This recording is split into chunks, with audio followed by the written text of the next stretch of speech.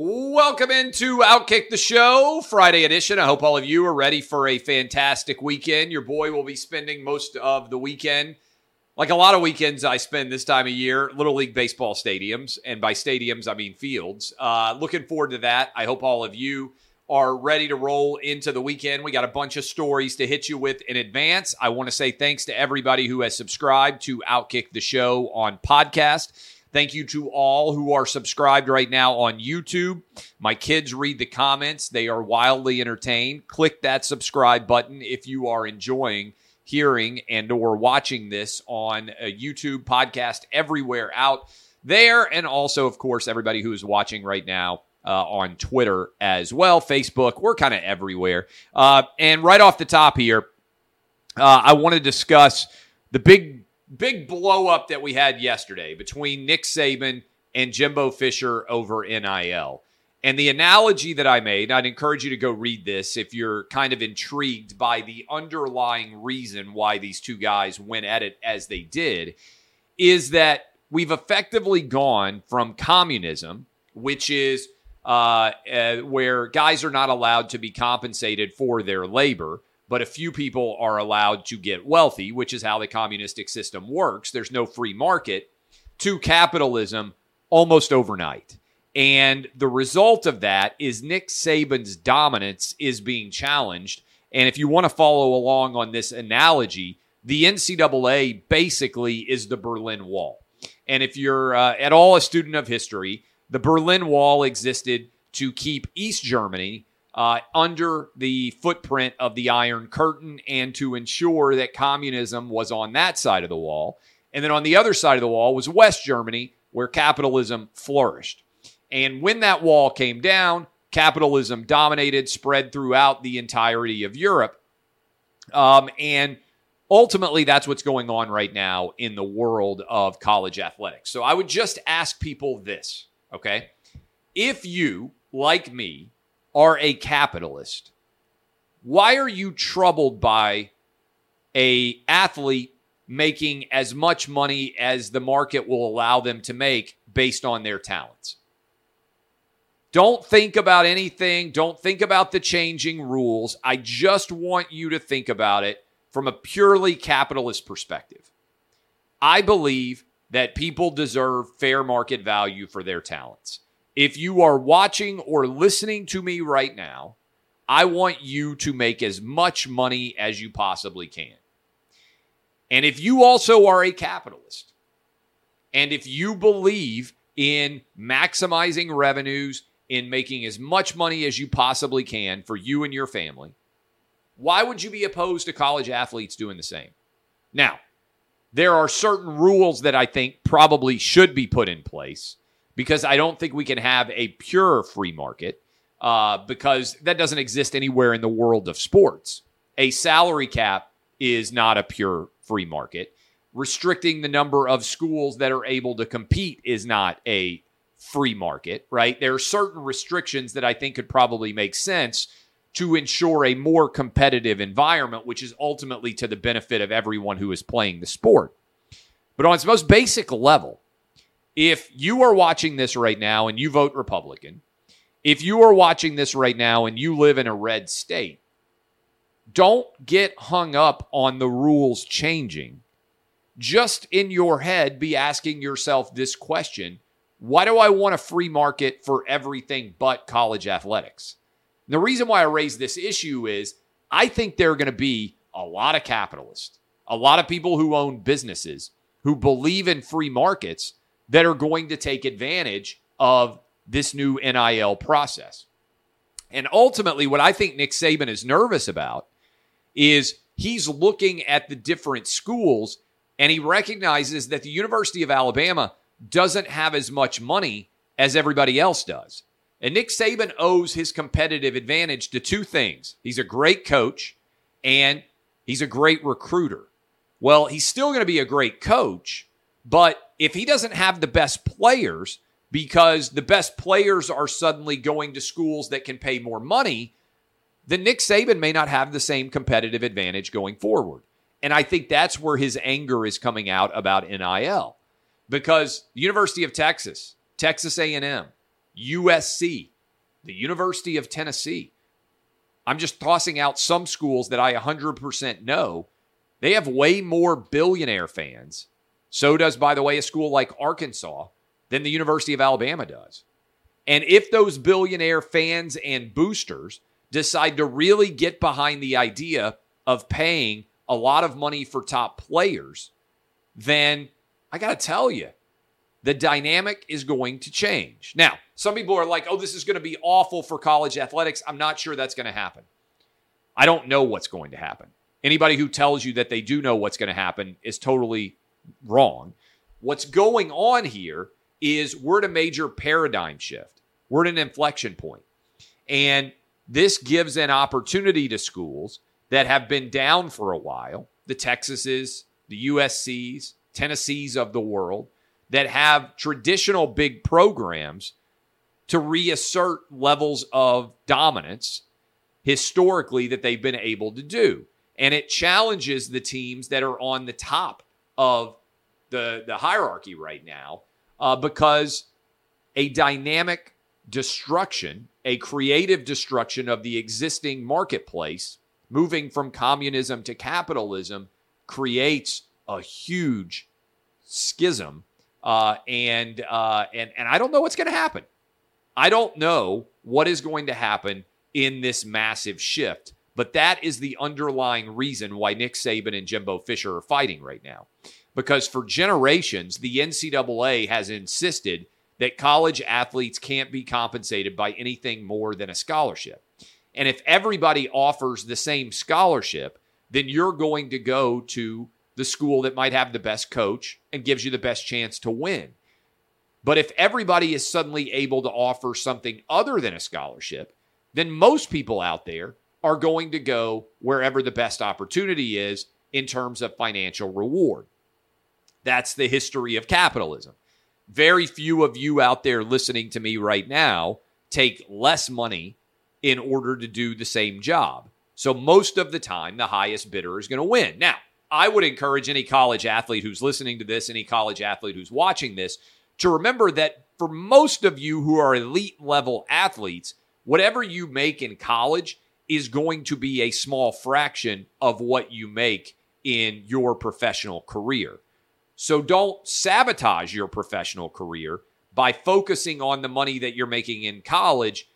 For many of you, it should be an appetizer to the full steak dinner that you're going to get when you become a professional.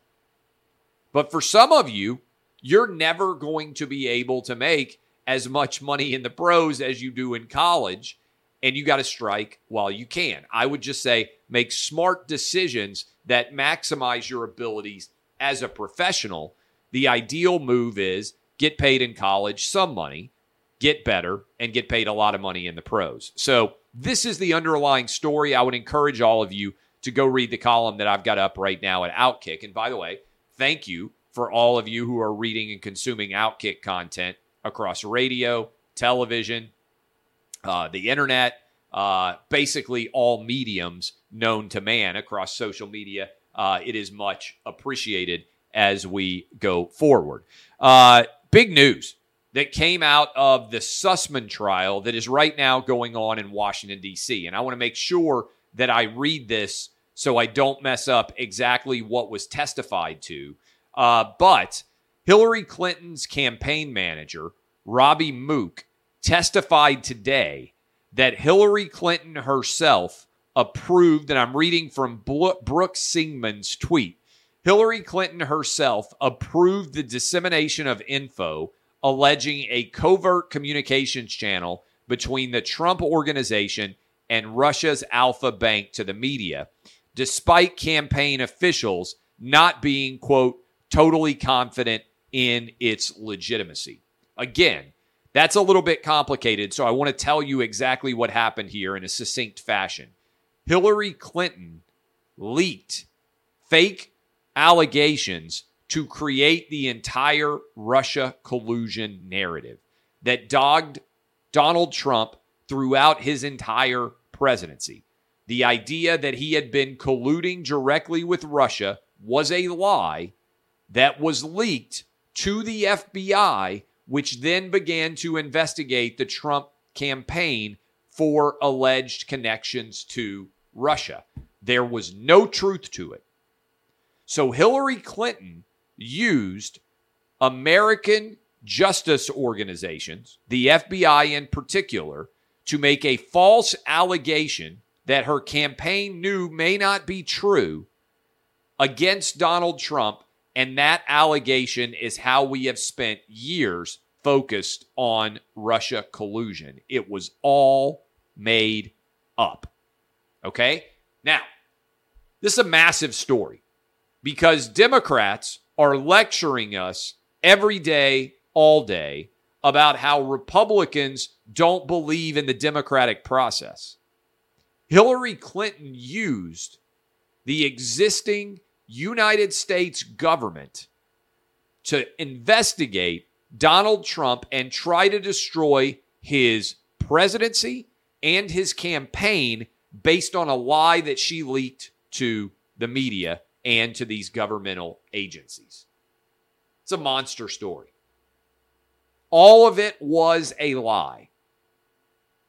Hillary Clinton tried, as Buck Sexton, my co-host, said, to institute a soft coup against Donald Trump and destroy him so she could win the presidency. And when she didn't win the presidency, she allowed this lie to basically continue and spend years drawing everything into its black hole, which was the Russia collusion lie that seemed to suck in everything surrounding Donald Trump. It made zero sense, and it was a lie.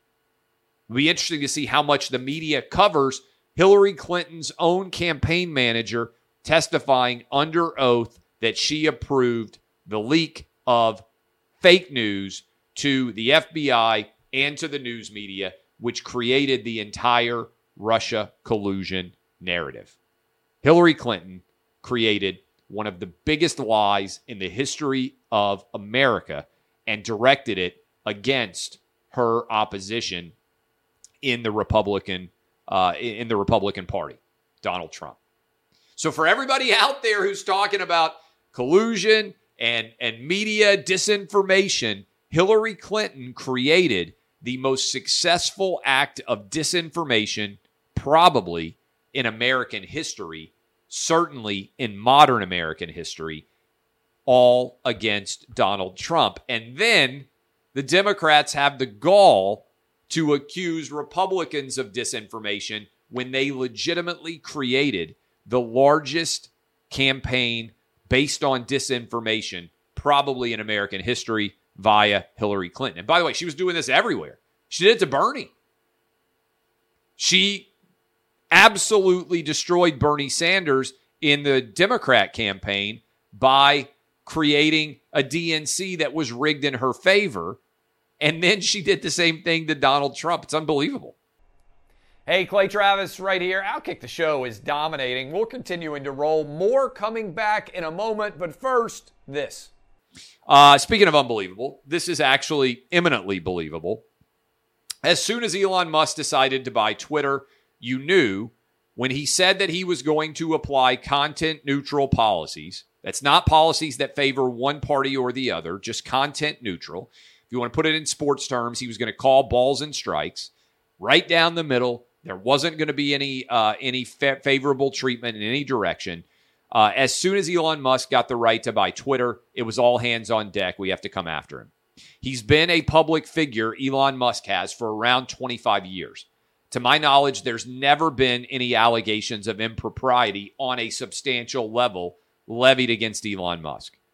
As soon as he decides to buy Twitter, as soon as he says he's going to make content-neutral policies, and as soon as he says he's going to be voting Republican, suddenly they are after him. And so there's a publication of a story saying that he paid $250,000 to settle a sexual harassment claim. Now, the source for this story is actually hearsay. It's not the woman herself. It's a woman who is a friend of another woman. And the allegation is that Musk offered to buy a woman a horse if she engaged in sexual favors with him. Now, the horse comment sounds like a joke because I just can't imagine that many women out there being like, I wasn't sure if I was going to hook up with this guy or not, but then he offered to buy me a horse and he swept me off my feet. In other words, this sounds like a joke. Doesn't sound like something that would legitimately occur. But this is 6 years old. There was a complaint made. SpaceX, I believe it was, paid out $250,000 to settle the claim. Now, $250,000 sounds like a lot of money. For Elon Musk, who is worth billions of dollars, $250,000 is like paying a traffic ticket. And I would almost guarantee you it's way cheaper than paying a lawyer would be to handle a sexual harassment claim, because whoever Elon Musk is paying, whatever lawyer, is going to be making $1,500 or $2,000 an hour. And by the way, there are a bunch of them. And by the way, your boy here used to investigate sexual harassment allegations. I did this internally for companies. This was one of the things I did while I was practicing the law. So this is not an uncommon situation. There is an NDA. Some people say, well, why would you have an NDA if you didn't do anything wrong? Because otherwise, what are you paying for? If you're paying someone based on their allegation to try to avoid the negative press of the allegation, why would you then allow them to still make the public allegation out there in the larger arena marketplace of ideas if you're paying them not to do it? What are you paying for, in other words, if someone's still going to say something negative about you? So this whole thing, to me, doesn't pass the smell test. But it's not a surprise because the FTC, the FCC, the Biden Department of Justice, all of these legacy media outlets, the Washington Post, MSNBC, the New York Times, they're all coming after Elon Musk because they are afraid, make no mistake about it, they are afraid that his implementation of content-neutral policies at Twitter will actually stop the game from being rigged in their favor. They're furious at the idea that the rig job may not stay in effect.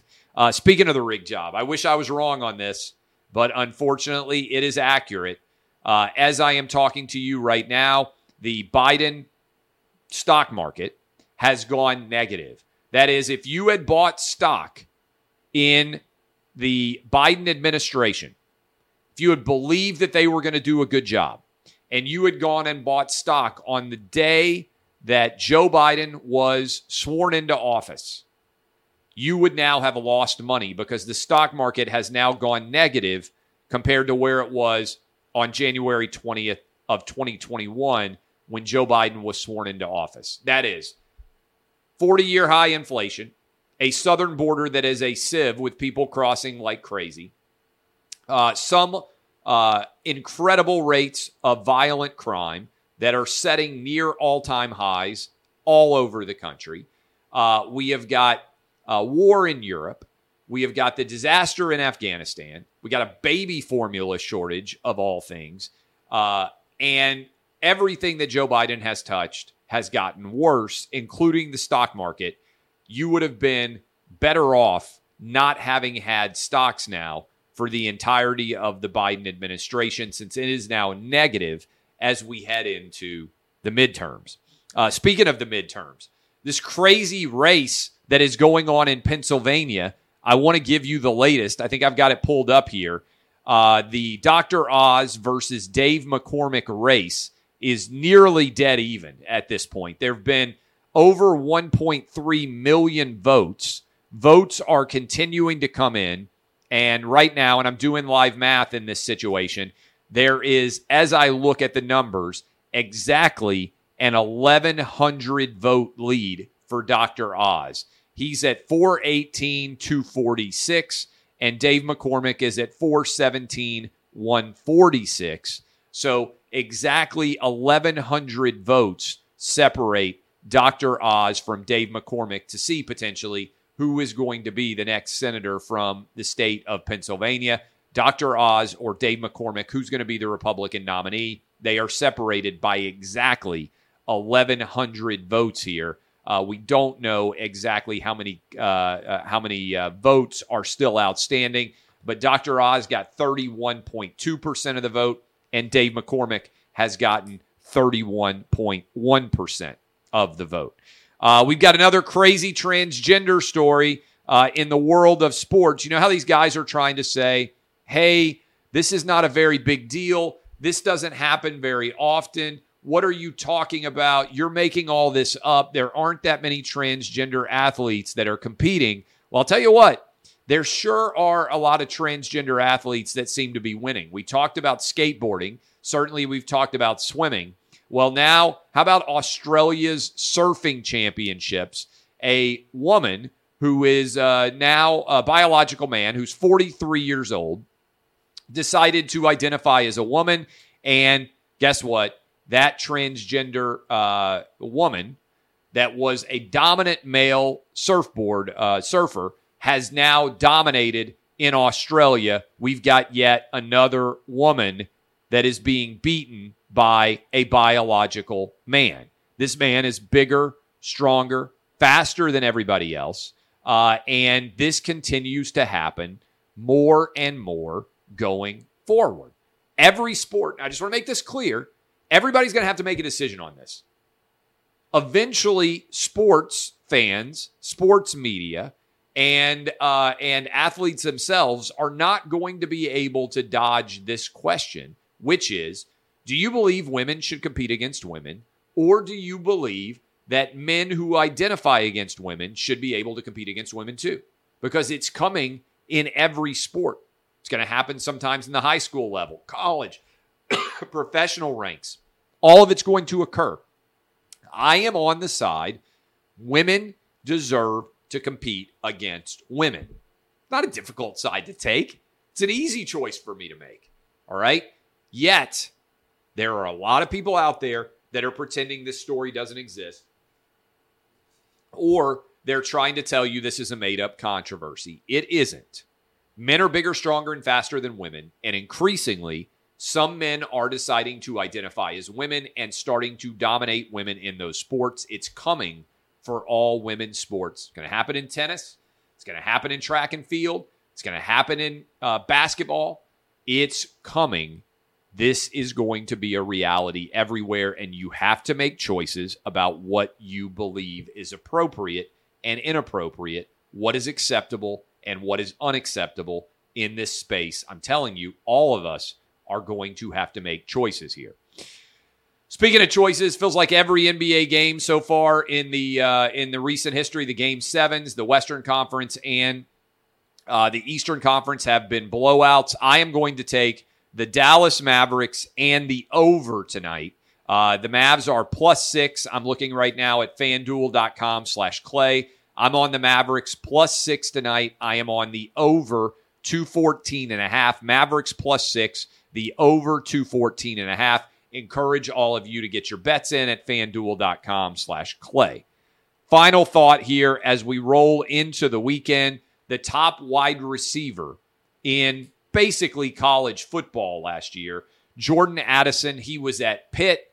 He now has decided to leave behind the Pitt Panthers in the ACC and travel all the way across the country to USC, evidently being paid several $1 million, at least that's the report, to join Lincoln Riley's USC squad. This is going to become, I believe, more and more commonplace. Because remember, and I wrote about this in my column about the Berlin Wall coming down, you have a situation right now in college athletics where theoretically a college athlete could sell his labor as a senior in high school deciding where to go, could then sell his labor again as a transfer student, because remember, you can transfer now without having to sit out at all. So if you go to a school, establish that you're really good in your freshman and sophomore year, you can then transfer unlimited, put yourself back into the NIL transfer portal effectively, decide how much more money you can make, and then as if that is not enough, you also can graduate and get the graduate transfer exemption. So theoretically, if you really take care of business in the classroom, you can be in a situation where you get to sell your NIL rights 3 different times to 3 different schools in one 4-year period. That's pretty wild. 3 different free agencies in one 4-year college. Now, remember, in the NFL right now, if you go pro in the NFL and you get drafted in the first round, you're locked up for 5 years. Right now, we have a situation in college football where in a 4-year process, an individual athlete can be a free agent 3 times and can sign 3 different big money contracts. You don't think these guys recognize how they're going to be able to exploit the rules? This is something worth paying a lot of attention to.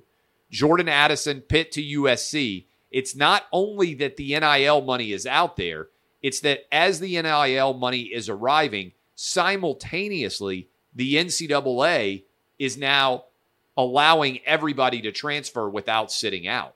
So not only do you have NIL money, you have perpetual free agency, potentially 3 different free agencies in a 4-year process. Katie bar the door. You ain't seen nothing yet. All right. I appreciate all of you. I got to go pick up my kids now. My name is Clay Travis. DBAP unless you need to SBAP. This has been Outkick the Show. I hope all of you have fantastic weekends. Thanks for supporting Outkick. Thanks for consuming all our content. We love you guys and hope you have fun weekends. See y'all.